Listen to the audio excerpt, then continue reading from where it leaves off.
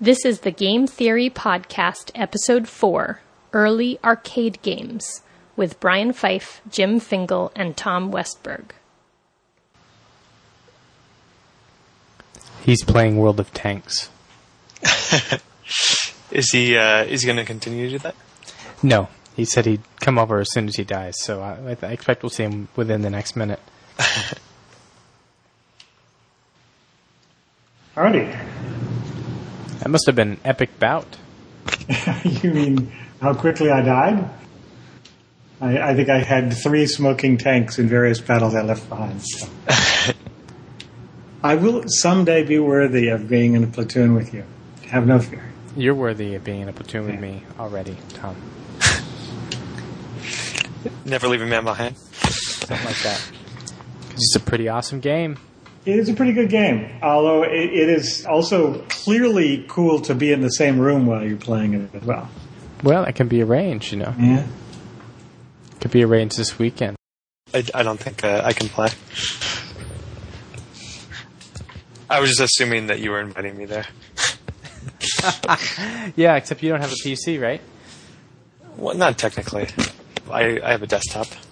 Oh, you do? So you have something you can condescend to use. Yeah, I do. I haven't hooked it up, though. Well.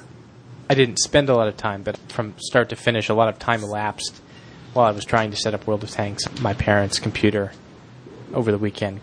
But started in the morning and downloaded it and then did this and did that. And then realized that the game is completely unplayable on their machine because it only has a gig of RAM. Only? Yeah. But that was kind of a bummer. Is World of Tanks anything like World of Warcraft where you're a tank instead of an orc? No. Okay. Yes, you are tanks rather than orcs, but the different tank classes are important, and the mechanics of the tanks are reasonably well simulated. Wow, there's a Tankopedia. There's a lot of different tanks. We can do a podcast? I think so. I think we could do a podcast. So we don't have necessarily an agenda, but I'm curious if either or both of you read the Boston Magazine article on 38 Studios. I linked it, and I read the summary, but I didn't read the whole thing. Okay. I recommend it. It has some very interesting stuff. I'm amazed how many times I've heard 38 Studios on NPR, but I guess it did ravage the economy of a state. I think it did bad things to them. I'm not that surprised. There's also yes, I'm not that surprised.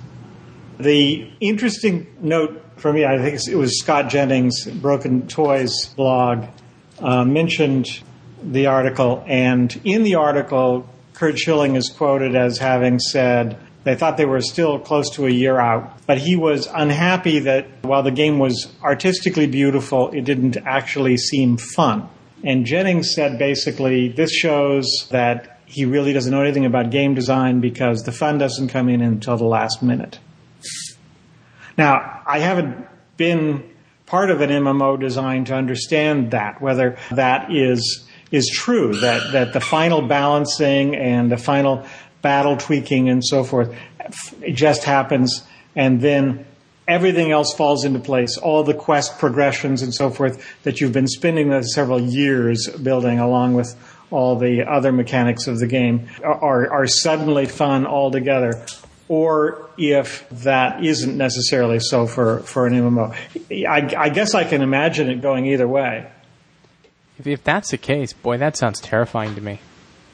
I agree. What was the game that was being developed again? There were very few details that actually made it out. You know, it was an MMO, fantasy MMO. Involving baseball? Not really. Yeah, called Copernicus, and it was in a world that we saw in a game called Reckoning. So it was a fairly standard, I guess, fantasy-ish world. Where everyone has baseball bats instead of swords? You're not going to let this go, are you? One of the things that was actually interesting about what they did was he pulled together talent to build the world. So, and it's certainly been done before, but not to this degree where he had Todd McFarlane, the comic book artist, do all the art concept work. and he had Bob Salvatore do the writing, who's a very widely published fantasy author. I would say the world creating, because they had different people on staff doing most of the actual writing. Yeah, that's a good point. Well, I will read that article. Yeah. How did you guys finish up with the Steam sale? I bought all my games right away, and then didn't buy any other ones other than that Portal 2 book that was 99 cents and looked cool. I got tempted into Bastion, and so I've been playing that some. Oh yeah, that's pretty fun. I feel like I saw that at 2 PAXs and was not at all interested in going over and playing it. But then, me, a sucker for narrative, was drawn in by the prospect of someone narrating everything I was doing. I was surprised at how compelling that is. Other than that, it's not a lot of ground that hasn't been tread in the Super Nintendo games that I really enjoyed growing up, other than the aspects of the worlds that I guess you can't really go back to. I like the land that it's a dumb thing to say you like about Bastion, but how the land just rises up when you walk around. Well, I don't think that is a dumb thing. I think the way things sort of fall into place or rise up is sort of expressing an attitude of the game designers of how things just spring up. I started to say playful, but it actually has a slightly different attitude, a more in-your-face attitude than that. I actually think that's the way that things visually appear is of a piece with the way things are narrated. Yeah, it's the idea of the world that has sort of fallen apart and like fractured. Those are the differentiators, and that's what made it stick out so much. I agree. There aren't that many differentiators, and those are the big ones. For me, one of the differentiators is it's on the Mac, so I can play. It's on Xbox, too. Thank you. Okay, good. I did get Field Runners 2 on my iPhone. There are enough promos for it, read all the little iOS app blogs and so forth, that I finally broke down and sprung for the $3, even though I know that they will have a different version for the iPad, and that's calculated. $3, man. Yes.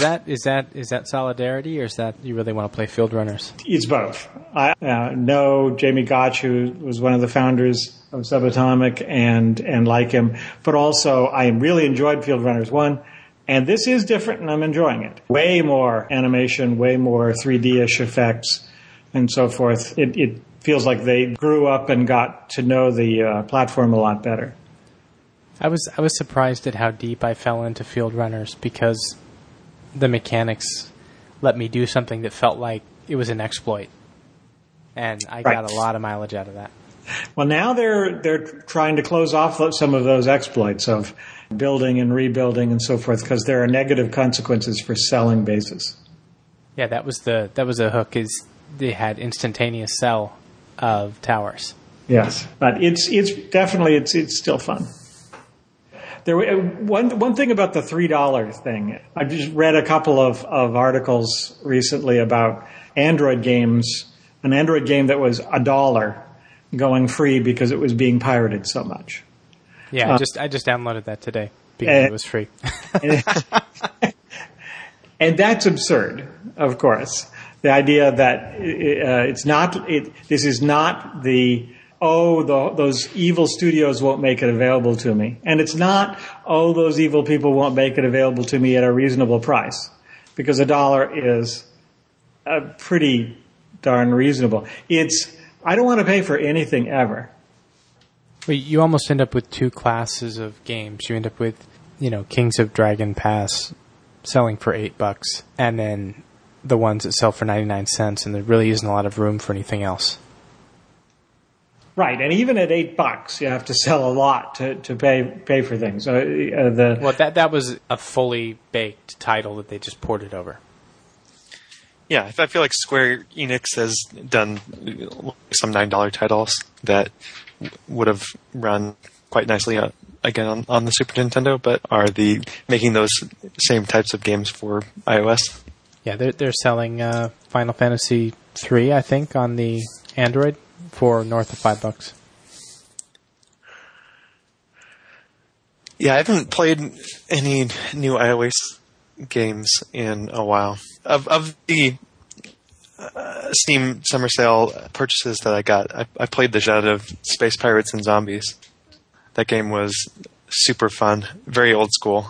Did you ever play Subspace when it was out? I did not, no. It was a top-down 2D scroller. You know, you had the slow ship that had a lot of armor and the fast one that was weak and all that. Mm-hmm. And then you could jump onto somebody else's ship and be effectively a turret on their ship. Oh, really? And multiple people could do that. So you would see these ships that would fly by and they'd have like 8 people jumped on top of them. And so it became sort of a gunship. It was really cool. Wait, so it's literally your ship flies on top of their ship? Your ship disappears and you just become a gun rotating around the ship. Yeah, Space Pirates and Zombies, it definitely has it satisfies that part of your psyche which was attractive to me about EVE, which is lots of different types of ships and different upgrades. But yeah, I'm going to try the plasma cannon. Yeah, much lower barrier to entry to actually doing those upgrades. You can have multiple ships, switch between control of them. Some AI where you can tell your other guys what to do. It's fundamentally, I guess, like a procedurally generated galaxy where you're hopping between worlds, each of which there's these 2 factions at war, and one, resource that's mined from asteroids. And in any given, the different worlds, the communication is broken down between them. So as you go from like solar system to solar system, in one of them you can be on the side of the big, like, scary corporation, beating down the civilians, and then you switch over to another world and suddenly you're with the freedom fighters, all depending on who has the best blueprints to sell you so that you can upgrade more things. That's brutal. Yeah, I was up until, I think, 3 on Friday and Saturday. Part of my up until 3 on Saturday was finishing Special Ops The Line, which got a little bit better.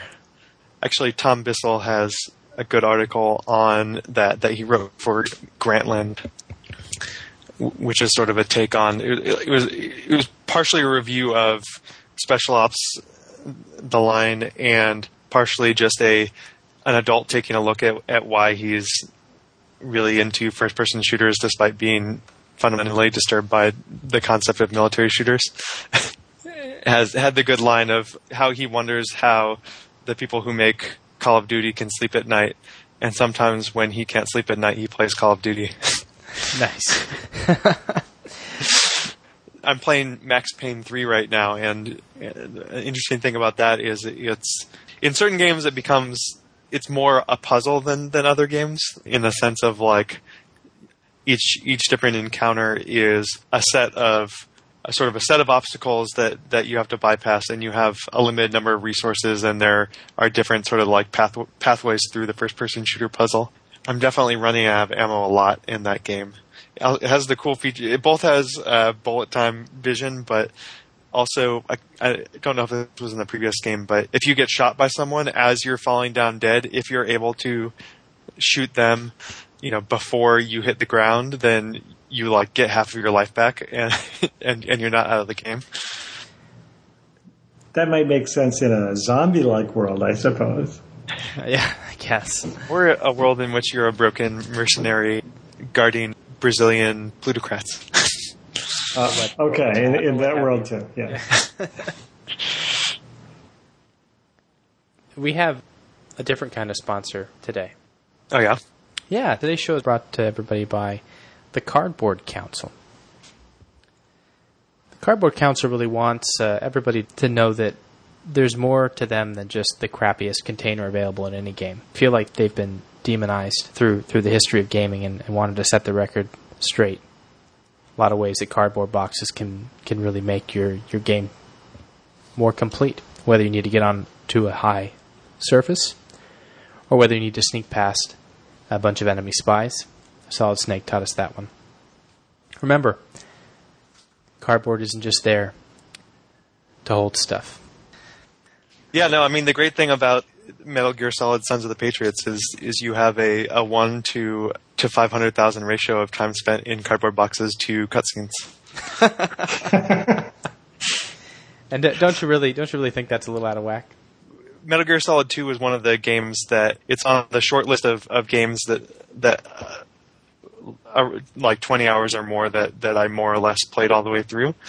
So I'm a fan of the series of games, and I think like a number of games that I played, I went into that specifically because it was so bizarre and out of whack with content and in balance of that content than other games, that it seemed like there must be something interesting there. It's one of those franchises that has its own gravity, right? Yeah. So, Tom. Yes, indeed. So I've been thinking about coin-operated arcade games. Ah, the joys of the 70s. My days. I played a fair amount of coin-operated games in the late 80s. Well, those games don't even exist to Tom. They don't even count as the same kind of diversion. Alien vs. Predator? No? That's an awesome game. Yeah. Dark Legends? Oh, that one he likes. I definitely like. Yeah, that one's up on my list.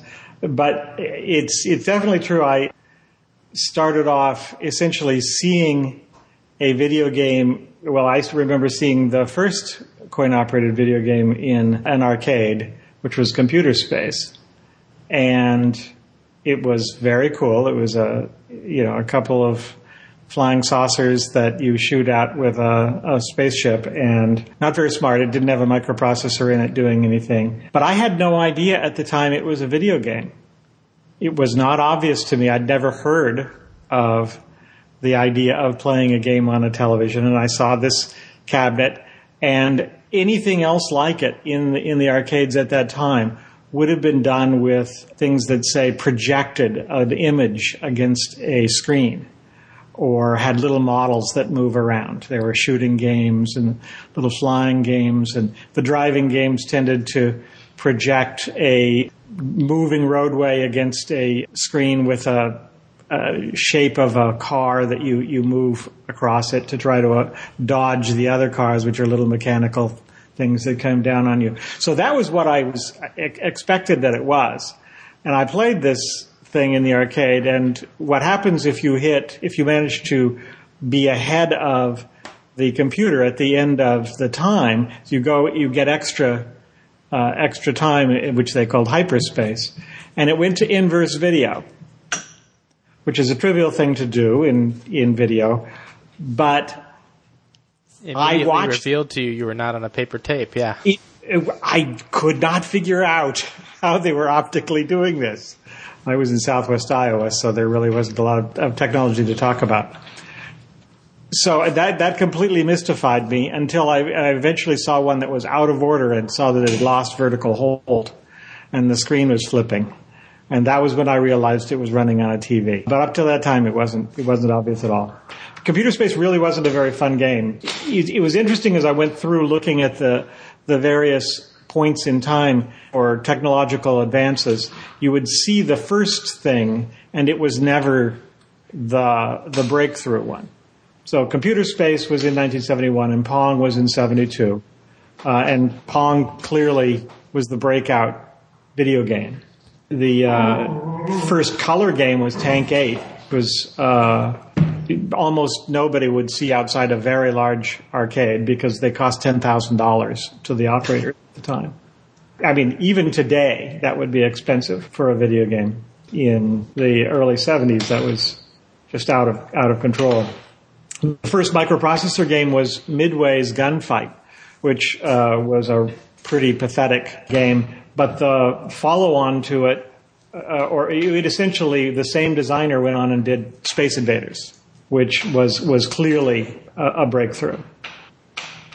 So it was just sort of interesting going through looking at video game history and seeing those. I sort of thought of the 70s as silent movie era, and the 80s we sort of moved into the talkies, where you essentially mostly got 2D games, Robotron and Gauntlet and Pac-Man, There were bits of 3D in Battlezone or Tempest or Zybots, but by and large, it was the era of 2D. And then carrying the analogy further, if you watched film, you would see how people discovered that you could make the camera movement be part of the story and do lots of other things other than just pretend you were doing a stage play.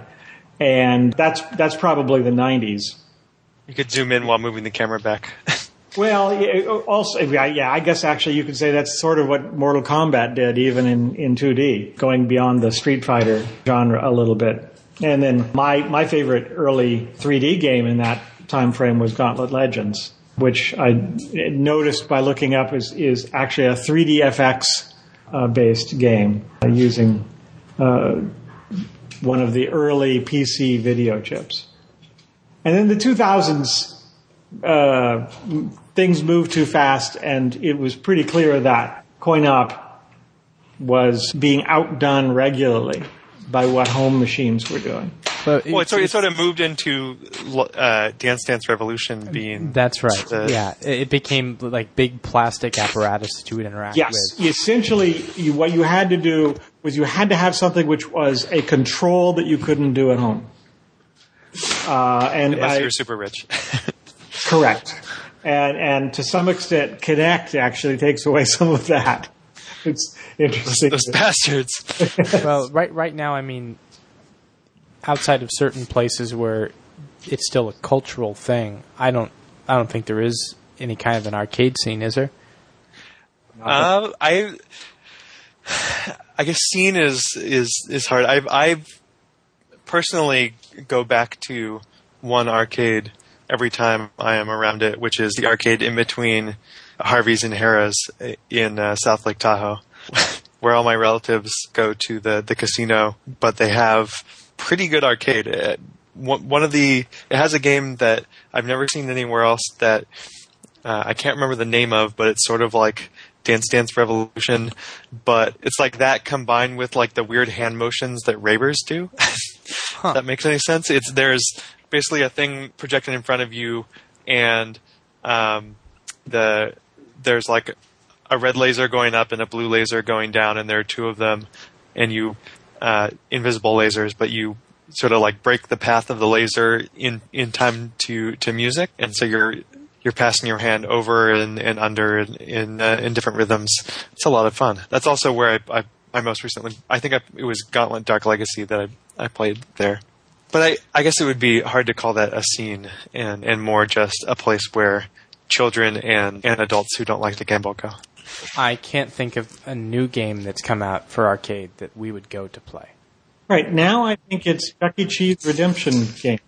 You take your 6-year-old or whatever, and they ask you for quarters and quarters and quarters because they're getting these tickets that they then consider to be free, and they then can turn in on a furry doll. Yeah, the ticket racket will never die.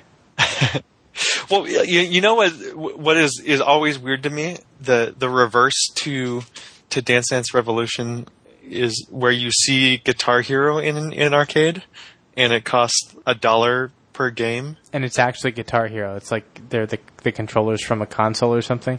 Yeah, it's more or less a console, and you play maybe you play a couple of songs, but usually it's like one song for $1 or so, and that's like the opposite of what Dance Dance Revolution. So it's a song. It's not, as long as you do it well, you keep playing. Yeah. Oh no, the arcade games got past that. There's no longer any benefit for performance. And then the other thing is like a gigantic, basically like a big screen TV sized touchscreen with Fruit Ninja. Yeah, that doesn't make any sense to me. I mean, I could see them being really cool at PAX. But beyond that, I don't see the place for it. But like paying as much for a game of Fruit Ninja as the Fruit Ninja app costs. Yep. It almost feels like a racket against people who don't understand that you can buy these games in another venue. Well, it's also an interesting reversal because going back to the 80s, or early 80s, the Atari 2600 era, arcade games of that time were the games that would get converted into home cartridges. And it was sort of like movies that were eventually going to come to television. Yeah, well, and similar like Street Fighter 2 going to Super Nintendo. Yeah. And that actually continued for quite some time, although I think one of the things that Nintendo caught on to that Atari did not, and was part of the demise of Atari, was that made-for-home games could have very different play characteristics that you can play forever, and it's okay because you don't need to get people's quarters. You've already got their $30. Yeah, you can use different reward mechanics to build the game up. Right, and so the Nintendo actually branched home gaming in a clearly different way in terms of motivating players than coin-op games were, because coin-op games had to earn your quarters over and over and over. Yeah, you can't play Final Fantasy at the pizza parlor. Yeah, or even Zelda. I mean, that would sort of be unthinkable. Right. I mean, people tried it, and the Gauntlet Legends and so forth, people tried various things. They had forcing factors you can keep putting quarters to play longer and longer. You can actually, if you get to a particular save point in Gauntlet Legends, it would give you essentially a cheat code. So the next time you came back, you could start where you left off, yeah. Code and continue from there. And let's not forget the games that are still alive and kicking, right? Which are the ones where you shoot a deer. Oh yeah, the one where you hit a golf ball. Yes, Yes. I mean essentially that simulators are most of what's left in arcades, and to some extent they sometimes actually try to be rides as much as they are visual experience. That's fine, and it appropriate at some place like Disney World where they can afford it. But in terms of being at a pizza parlor, not going to happen. And, yeah. Dave & Buster's, which I semi-recently went to at a going-away party for my partner's coworker. One of those things that looked like a game was, in fact, actually a ride. And there was no interactive part. It sort of like souped up the amount that you went back and forth. And it was like it's like you lay down and it's like a personalized Star Tours, but you can pick different scenarios, like if you're a ball in a pinball machine. That's the one we did. I think there was one that involved snowboarding. Oh, it's like the old pods you would get in where there were like 4 seats and the whole thing was on hydraulics. And yeah.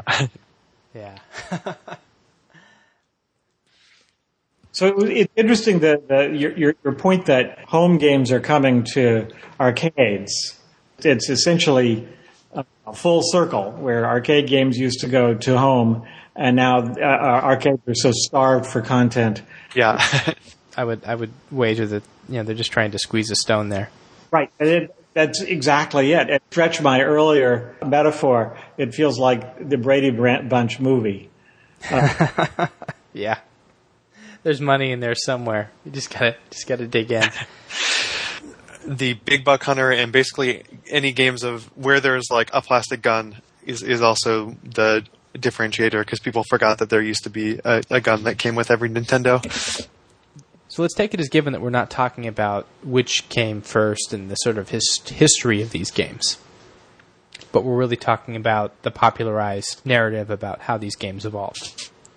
So we can say Pong came out and not worry about that there was one first. Then we could say Space Invaders came out and not worry about the ones that were before that were not commercially successful. Fair enough? Yes. How do you make a list of the most influential or meaningful or differentiated games or types of arcade games that came out in those early days? Yes, and I started trying to do that, and then I realized it's as easy to do as any top 10 movie list. Absolutely, and that was on the tip of my tongue. It is a highly editorial process. Right, and I was fully willing to voice my personal opinions about Robotron and Gauntlet Legends and these and such. But then I actually started realizing that the opinions I was expressing to myself didn't actually have a great deal of coherence behind them. I couldn't actually say, have I really thought through this decade, in particular the 90s, which... Well, don't worry about the 90s yet. I mean, we're talking about the early 80s type time frame, right? Right. Well, early 80s is fairly easy as far as I'm concerned. You had, Space Invaders was 78. Then from Midway, you essentially have the Pac-Mans, and I don't think anything else that was of note. Some people are into some of the other Midway games, Wizard of War and so forth. But with Space Invaders, you get the games that were all Space Invaders, and potentially is Galaga in the same category as Space Invaders as far as type of game? Yeah, Galaga felt to me, or at that, Galaxian was the first of those, and was essentially Space Invaders, in which they move around in patterns and so forth, and it's done in color. And you could also argue that Centipede, Millipede, those games were the same sort of game with some enhancements, right? The trackball notwithstanding. Yes. Although trackball is a pretty fundamental change in gameplay in terms of looking at the way you interact with a game. It's similar to the difference these days in being able to do a game like the Path games, Flight Control, on an iPad. Flight Control wouldn't actually be particularly interesting doing it with a mouse, and it absolutely would not be interesting doing it with a joystick. Mm-hmm. So there are some things where I think the control completely enables the game. Certainly, Kinect enables game-like things. No, and I'll accept that. You talked about Space Invaders, which is a down shooting up. You talked about Pac-Man, which is is there a term for that? Is it a maze game? It is the maze game. There were others, though, right? Where does Missile Command come in? Kind of doesn't fit, right? The interesting thing is, I considered the much of that time was pretty much. I felt Atari was the gold standard of coin. They were able to do clunkers, but by and large, they were trying interesting things and made really interesting games step by step. They were the HBO of the gaming world. Yeah. Yeah. So Gauntlet, the first Gauntlet was The Sopranos for its time. And for Coin Op, it really was because it was able to take 4 quarters at once. Wasn't it also remarkable because you had all the characters on the board at the same time? I think so. I'm not really sure if anybody had done that sort of thing. Of course, it also constrained the game in annoying ways when you have 4 people, because the game can stop scrolling. Yeah, you just hit a wall in Gauntlet, right? Which is the same goddamn problem that Little Big Planet has. Yeah. Not that we're upset about that stuff. So we got Gauntlet, we've got Missile Command on the board, we've got Space Invaders, we've got Pac-Man. Right. You've got the vector games, Asteroids and Battlezone and Tempest. Would you not pick Asteroids? Wasn't that the first? Asteroids was the first good vector game. Yeah. The vector game before it was Lunar Lander. Yeah, that game. Although I did see a new pretty Lunar Lander on Steam for $10. It's one of the new Mac games. Huzzah. Cinematronics actually did a whole bunch of vector games. They were fairly interesting because that was their only platform. And so they started off doing a version of Space War, which essentially was reaching back to one of the first actual computer video games, the early 60s, I guess, MIT Space Wars. And they did, as far as I can tell, a fairly faithful implementation of it, including allowing you to turn on and off gravity for the sun in the middle and so forth, so they could make it very hard so that only MIT students would want to try to calculate their trajectories of their torpedoes and so forth as they bend around the sun, things like that. They also enabled you to make it really easy and even have friction in space, so you wouldn't feel out of control. But these are the sorts of decisions that an arcade operator would make. You actually had a 10 key of options to turn on and off the features for the game you were going to play. It was not a particularly good user interface for any of this, but these guys were used to dealing with pinball machine controls, which were kind of brutal. Actually, in that area, there would have been dip switches, yes. Interestingly, before Cinematronics did their Space Wars, and actually I believe it was even before Pong and maybe around the time Computer Space went into an arcade, there was a one-off video game in the Stanford Coffee House. Which had a vector display and a coin mechanism, and you would play Space War with it. Player against player, and ran on a PDP-11, not a cheap machine for that time. So it was essentially a technology demo. I have no idea how much money it made. I doubt it ever. No, but it was one of those things, they set it up because they could, right? And I remember visiting my sister in Palo Alto, and she dropped me, we went by there, and I instantly honed in on this thing.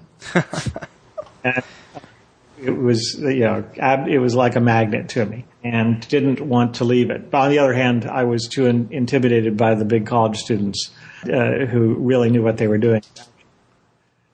Play it. And my sister was not going to play with me.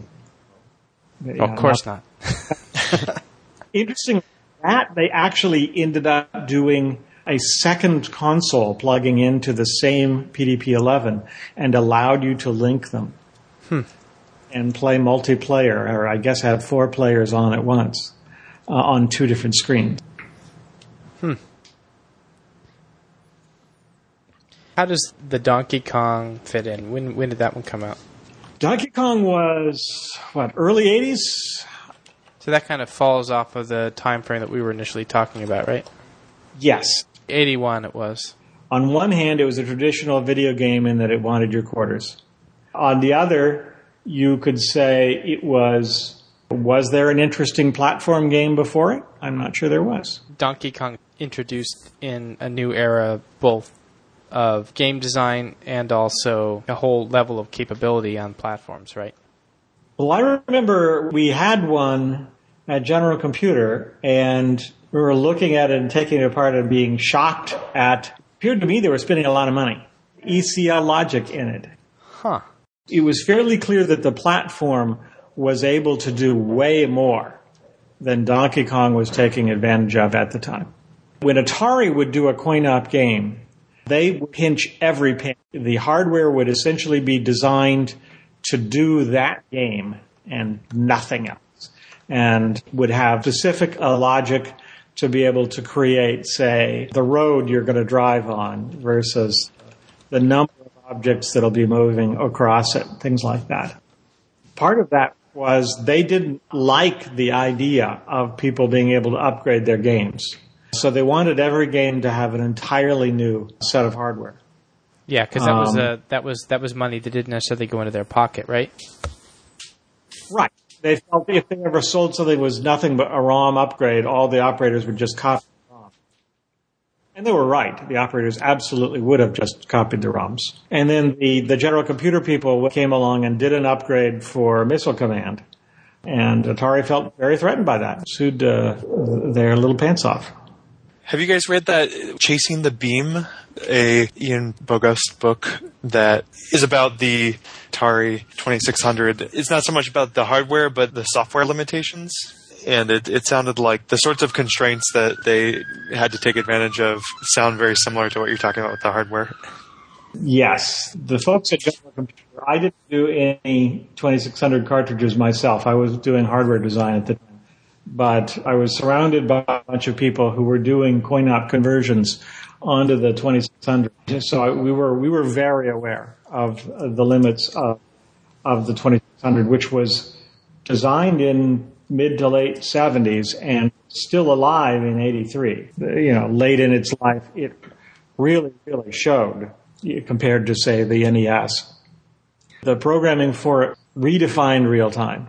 You had to count instruction cycles before you would execute a particular instruction. When you would store to a particular register, that would tell the hardware that the player object should be at this horizontal position on the screen. And then you would have to wait a certain number of microseconds until the next scan line and do it again at roughly the same time, roughly meaning exactly the same time, so that the next set of pixels for that player would appear on the following scan line.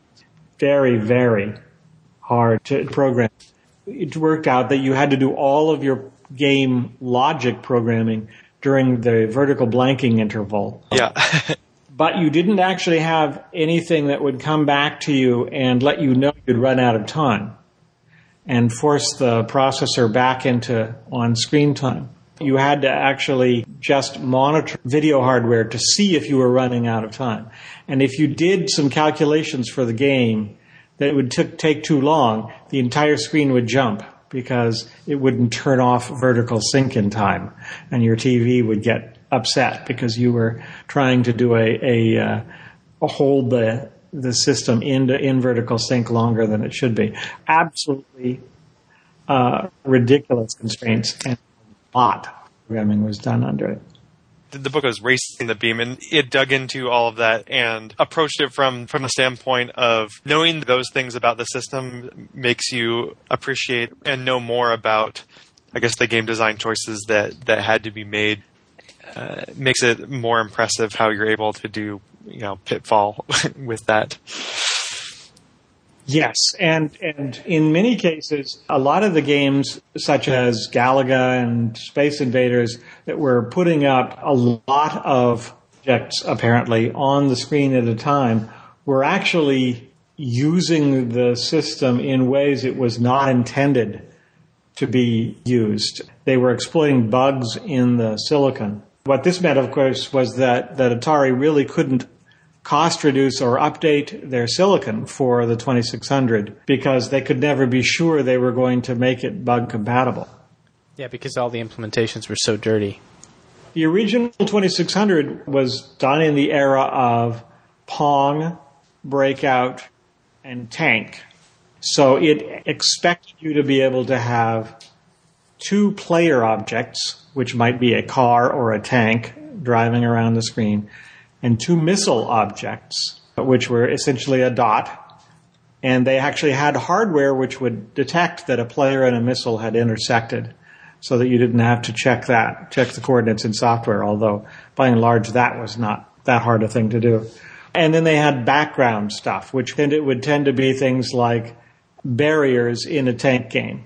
But they were very, very low resolution. The background data was 20 bits across the screen, which could either be repeated halfway across or reflected. And so you essentially, the background objects were 40 pixels across. You just astonishingly crude stuff, and they managed to turn out some really interesting games. In terms of the Pong-like games, one of my favorites was the 2600 implementation of Warlords. People are still talking about that. I had a good time with it. It was a coin-op game that never, I think, went anywhere. It supported 4 players at once. You were essentially using your paddle control, or the knob, to move your paddle around the periphery of your castle, which is in the corner of a screen. And as long as you could reflect the ball when it came, which was a fireball, away from you, your castle would be defended. If you let it through, then it would break down parts of your walls, and you were in trouble. And that turns out to actually be a pretty fun game.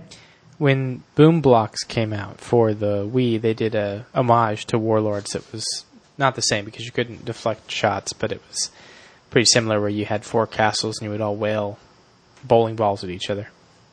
Did we ever play that? I have not, I confess. Huh. I thought I would have been certain that we would have played that at some point. Well, I've still got it. Okay. So I had a crazy idea.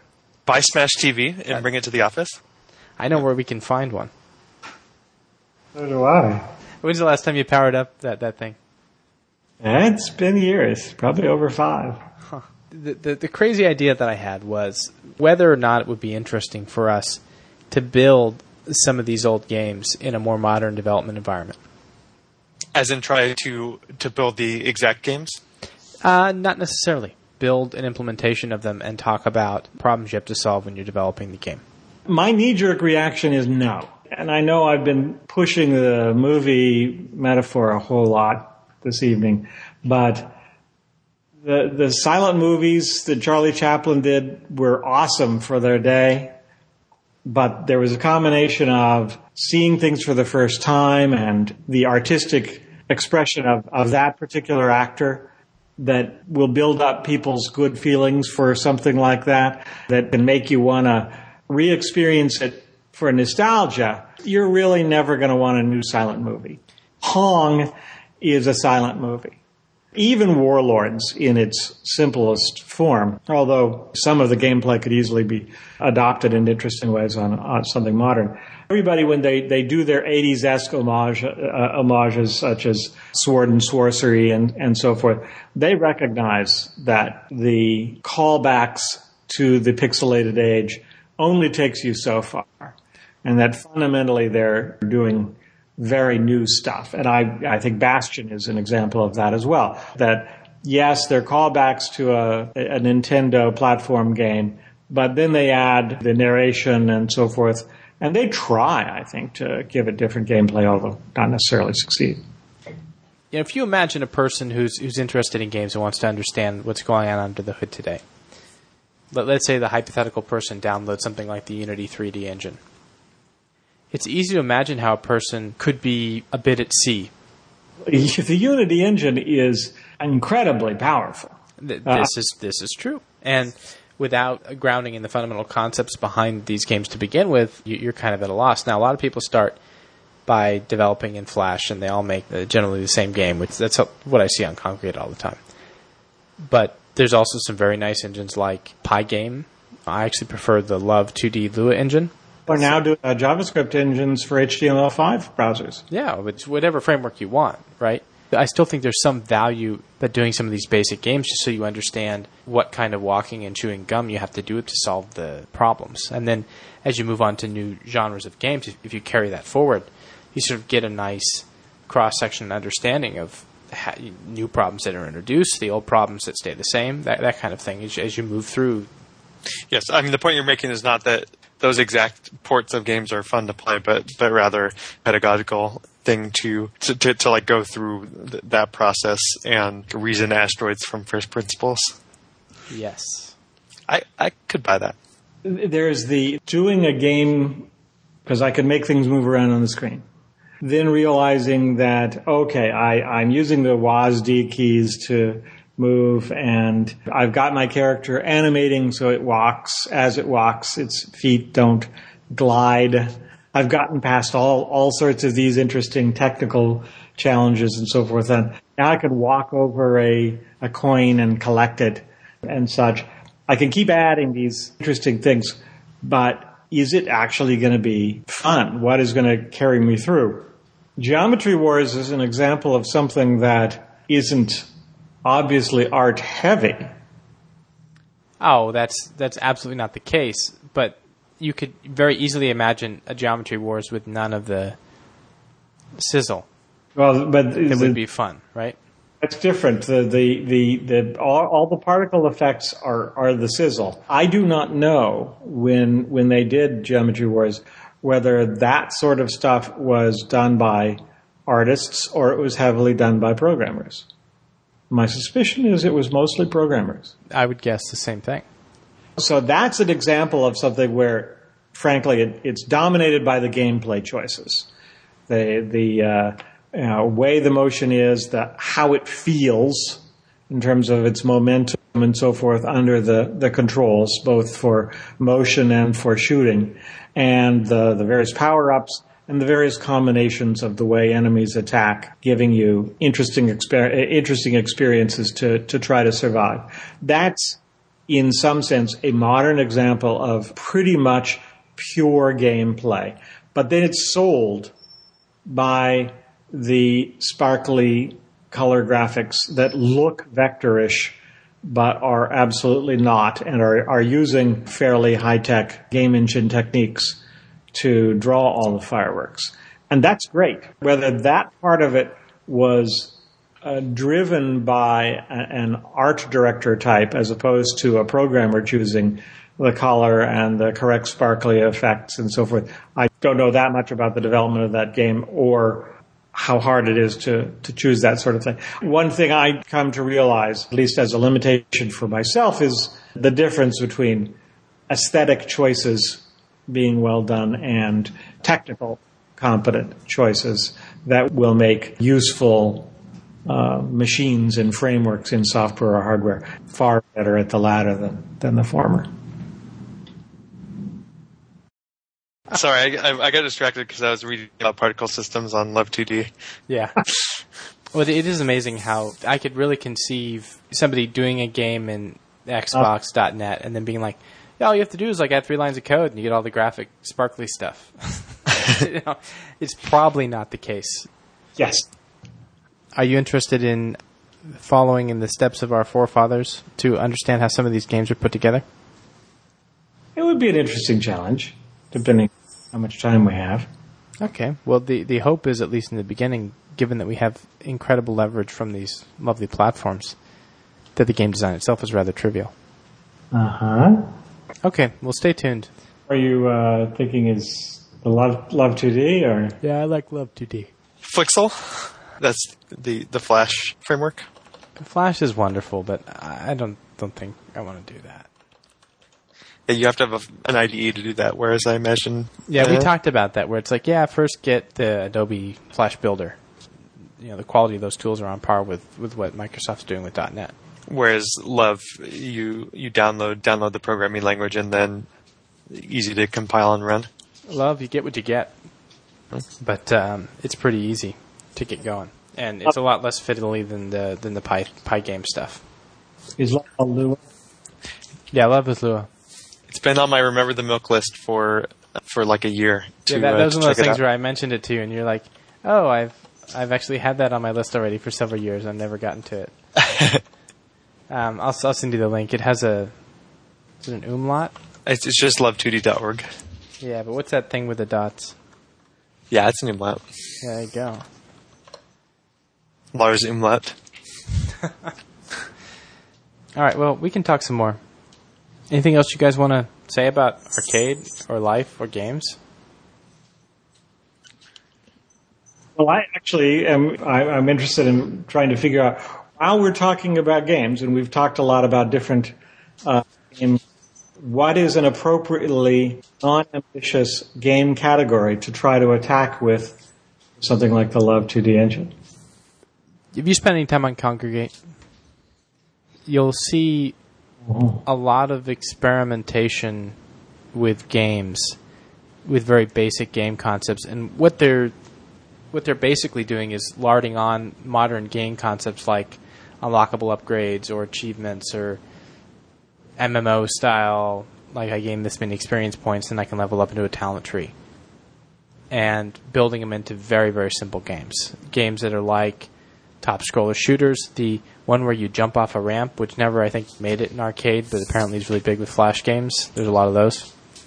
But what else did you say on the subject, Jim? Yeah, there's some... it's a mix of sort of like student project type games and clever games that are small and have no commercial potential. Do you want me to make you a list of games to try? Yes. Okay, I'll do that for you. I'm just looking through some of the names of games, and I feel like I'm in an art movie house. Well, no, it's more like you're going to need a lot of Purell because it's kind of seedy. Do we have any sponsors to take us home? No, The Cardboard Boxes managed to fund us entirely. Yeah, we're going deeper with one. I wasn't inspired. I wanted to go into a Sega title or like a TurboGrafx 16 title or something. Bonk. That's the next one. I couldn't think of a good tie-in with Bonk, and I wanted to do that. Military Madness was my favorite TurboGrafx 16 title. What was that? It was a hexagon-driven, essentially, I don't know if I'd call it strategy game, battle game. You would move your pieces according to their abilities for distance and such, and they would be able to attack certain distances. And the terrain of the map controlled everything. You played against the computer, and the AI was terrible. So the way they made it challenging was by having the two sides be clearly unbalanced, such that the computer had lots of terrain advantages over you at the beginning. The problem was it also had a two-player mode that used the same unbalanced maps. If you were player 2, you were going to win. Cool. Well, we're at an hour and a half, so I think this is good for now. But thanks, guys. All right. And thank you, Tom, for all your diligent research. Oh, yeah. All right, guys, have a great night. I will talk to you soon. Cool. Yeah, talk to you guys.